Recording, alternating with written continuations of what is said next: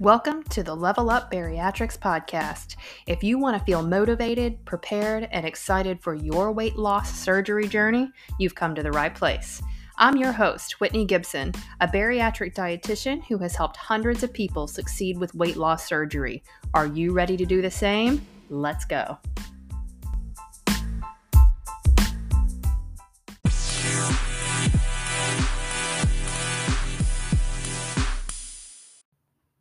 Hey, all you awesome listeners. It's Whitney, your bariatric dietitian.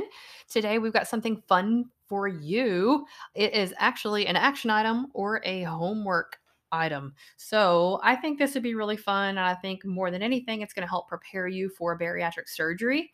So if you're one that's already had weight loss surgery, I think this would also be very applicable for anyone who wants to restart or get back on track. Maybe you didn't do the level of work prior to surgery that I usually have people do, but I think this is an incredible help. This is actually an exercise that's meant for kind of like not kind of, it is meant for the business world. So whenever it comes to creating a new business venture, this is called a SWOT analysis, SWOT. So this is something that can be used for, this is basically a framework used to evaluate a company's competitive position and to develop a strategic planning method. So what this does, it kind of identifies internal and external factors, as well as current and future potential. So we can kind of apply this to real life. So have you ever had something big you needed to prepare for, like starting a new business or a personal venture? In this case, maybe you're considering having weight loss surgery, or you've had weight loss surgery, like I'd said, and you need to restart or refocus. So for myself, I've actually done this for myself. For those of you who don't know me, or if you've not been my patient before or whatever, I have this business venture that I want to work on, or that I am working on, I should say. I'm currently transitioning from the in-office setting, working telehealth, and I'm going to kind of transfer everything that I do for my patients in the office to an online platform. My big vision is to create a big, badass bariatric supportive program that can support people long-term with your success. Because we all know after bariatric surgery, people really tend to fall off the map. So that's basically what I'm working on. So I definitely use something like this to help me identify what are my strengths, what are my weaknesses, opportunities, and threats. So that's exactly what SWOT stands for, SWOT, strengths, weaknesses, opportunities, and threats. So this is something that I want you guys to do for yourself so that you can really open up your mind, reflect, and optimize on some of the things that you do have going for yourself. That's good. But while we don't like to focus on the negative, you really do need to identify the things that might hold you back in the future or keep you from succeeding with your goals. So let's go ahead and get started. So there's 4 things. And essentially what I would like for you to do is take this, have a notebook ready. You can listen to this the first time if you want to and replay it later, but sit down with yourself and actually do the work so that you can really thrive with this exercise. So let's start off with strengths. So I'll explain each one of these and I'll give some examples so that you can have some ideas on what you might choose. So of course, I'm going to kind of apply these all to the bariatric world so that it seems a little bit more relatable. So with strengths, I want you to identify at least 5 strengths. So these are the things that are really going to help you in the long run. And this can be kind of like your foundation for success. So some examples of strengths that you might list would be, maybe you're a good planner. So you've got good planning practices. You like to use a scheduler. You're really good at keeping your appointments with yourself. Well, that's wonderful because that's really what goal setting is about, is achieving those goals. So planning is kind of a good foundation for that. Maybe you like physical activity or exercise. So that's really great because you really have to focus on exercise after surgery. Without long-term exercise on a consistent basis, you can fail. You can regain weight, of course. I mean, your body's going to recognize that as stagnant or you're not burning any calories. You have to exercise. Maybe you like to cook. So that's a great one. Goal driven. What if you're really goal driven? That kind of ties in with planning somewhat, but maybe you're very goal driven, and to have goals in mind really helps you to succeed. And then maybe you're willing to try new things. So if you're willing to try new things, you have an open mind, that will really serve you well. Moving on to weaknesses. Maybe your weakness is low willpower, or you just don't have a lot of motivation. Maybe you have limited knowledge of nutrition and exercise. Maybe you are immobile. Maybe are you in a wheelchair? Do you have low endurance whenever it comes to exercise? Are you out of breath quickly? Do you just have low strength? Maybe you don't like to cook, or you're a poor cook.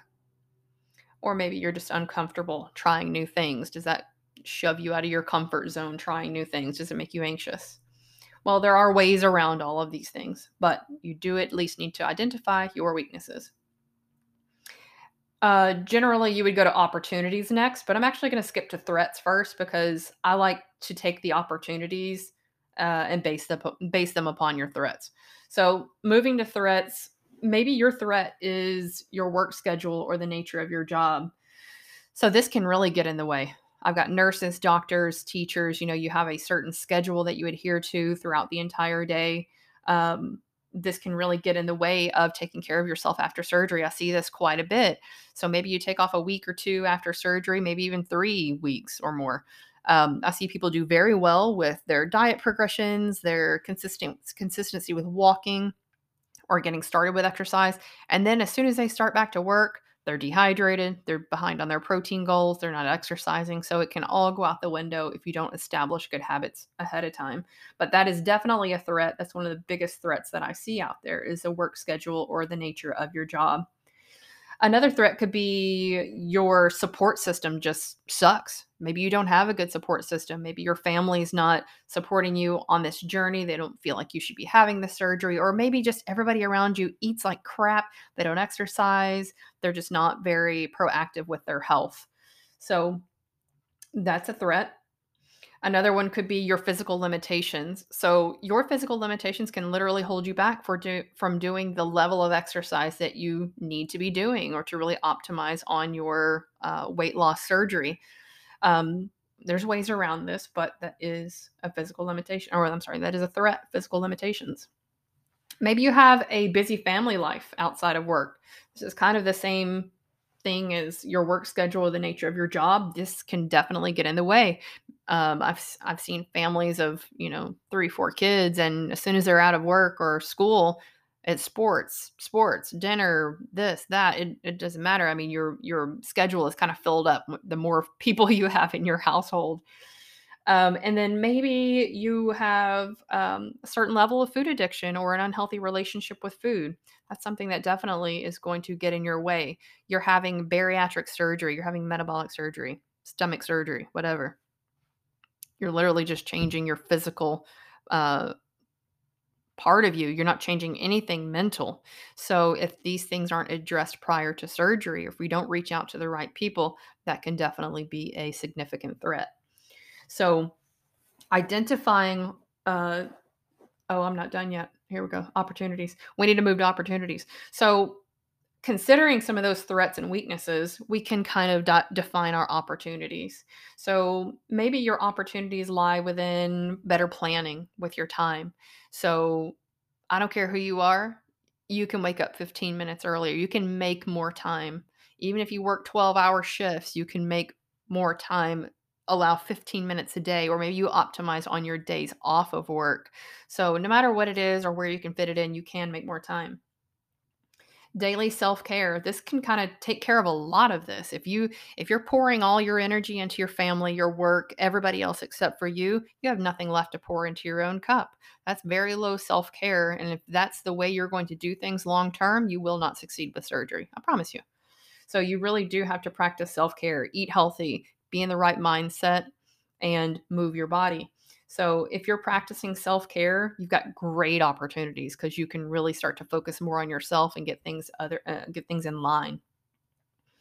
Um, Let's go back to, let's see, you stink at cooking or you're a poor cook. Well, an opportunity. There are cooking classes out there. If you don't go to a physical in-person cooking class, you can utilize YouTube. You can learn anything on YouTube these days. So, taking basic cooking classes, you can take online courses or just watch videos. It doesn't have to be anything crazy significant or super in depth. Even if you just do like the basic planning methods or basic meal prep methods, that can really be helpful. If you didn't know, or if you have low knowledge of exercises or nutrition, the nutrition part, hopefully your dietitian that you're working with is really educating you on basic nutrition. There are basic concepts that you really need to learn that will kind of take you for the rest of your life. Like, these are unchanged facts about foods that you can apply for the rest of your life. So hopefully you're doing a little bit of education prior to going into bariatric surgery. If not, I question your program. But all that to say, there are videos out there. You can learn new exercises on YouTube, Amazon Prime. You can meet with a trainer.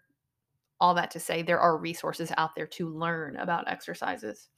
And then with the behavioral health thing, you've got opportunities out there. There are tons of providers these days. This time, even since COVID, mental health has gone down the drain. So there's even been, there's tons of opportunities and providers out there that are offering help now um, for mental help. And if you're not accessing those resources, I think there's a huge miss, because there are a lot of people who have food addictions or just unhealthy relationships with food in general. And yes, you're going to likely have to go through a psych requirement prior to your surgery, especially if you're going through insurance. But unfortunately, a lot of these psych appointments are just a box to get checked off for insurance purposes. Sometimes they're not being utilized to their fullest, and not really helping you in the long run. They're just really making sure that you're mentally fit for surgery. So if you feel like there are things that you need to identify, um, you really need to access those resources. Ask for different recommendations or referrals from your bariatric program. You can utilize online programs like betterhelp.com. I just signed up. I'm actually in therapy 1 day a week. And this kind of helps me stay in the right mindset and identify different areas of my life that affect me on my day to day, the way I think about things. So I can't speak enough about behavioral health. That's a huge aspect of bariatric surgery and going through this whole life change. So there's your 4, guys. You've got your strengths that you need to identify. That's huge. Your weaknesses, your opportunities, and your threats. You can do them in whatever order you want. It really doesn't matter. But all that to say, guys, you are the one in control of your success. And unless you do some level of self-work prior to surgery, you're not truly preparing yourself for success in the long term. And that's my opinion, but that's also what we see after surgery. If I can see who's done their level of self-work. I can understand, or I can see who's really put forth the effort to prepare themselves for surgery, both mentally, physically, um, and I just can't say enough about it. So this is a wonderful exercise. I wish you the best of luck with it. Have fun with it. Do this with a friend if you want to. You can share your answers. There's something about that camaraderie and that buddy system whenever you're going through this kind of journey that really is helpful. So take it, run with it, have fun with it. Um, Share your answers. If you want to respond to this podcast, leave some comments. Share your answers. I'd love to see what you guys come up with. So without further ado, I'll let you guys go, get to work. I can't wait to see what your answers are. And stay tuned. I've got a podcast coming up. It's going to be titled Mindset. So this can definitely be something that you pair alongside of this. So go ahead, be awesome. Stay tuned. Catch you on the next episode. Bye-bye.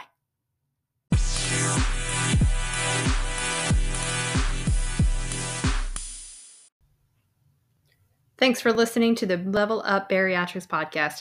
If you feel you have a great story you'd like to share about your weight loss surgery experience, reach out and let me know. You too can help inspire others to take charge and live a happier, healthier life you all deserve. Until next time.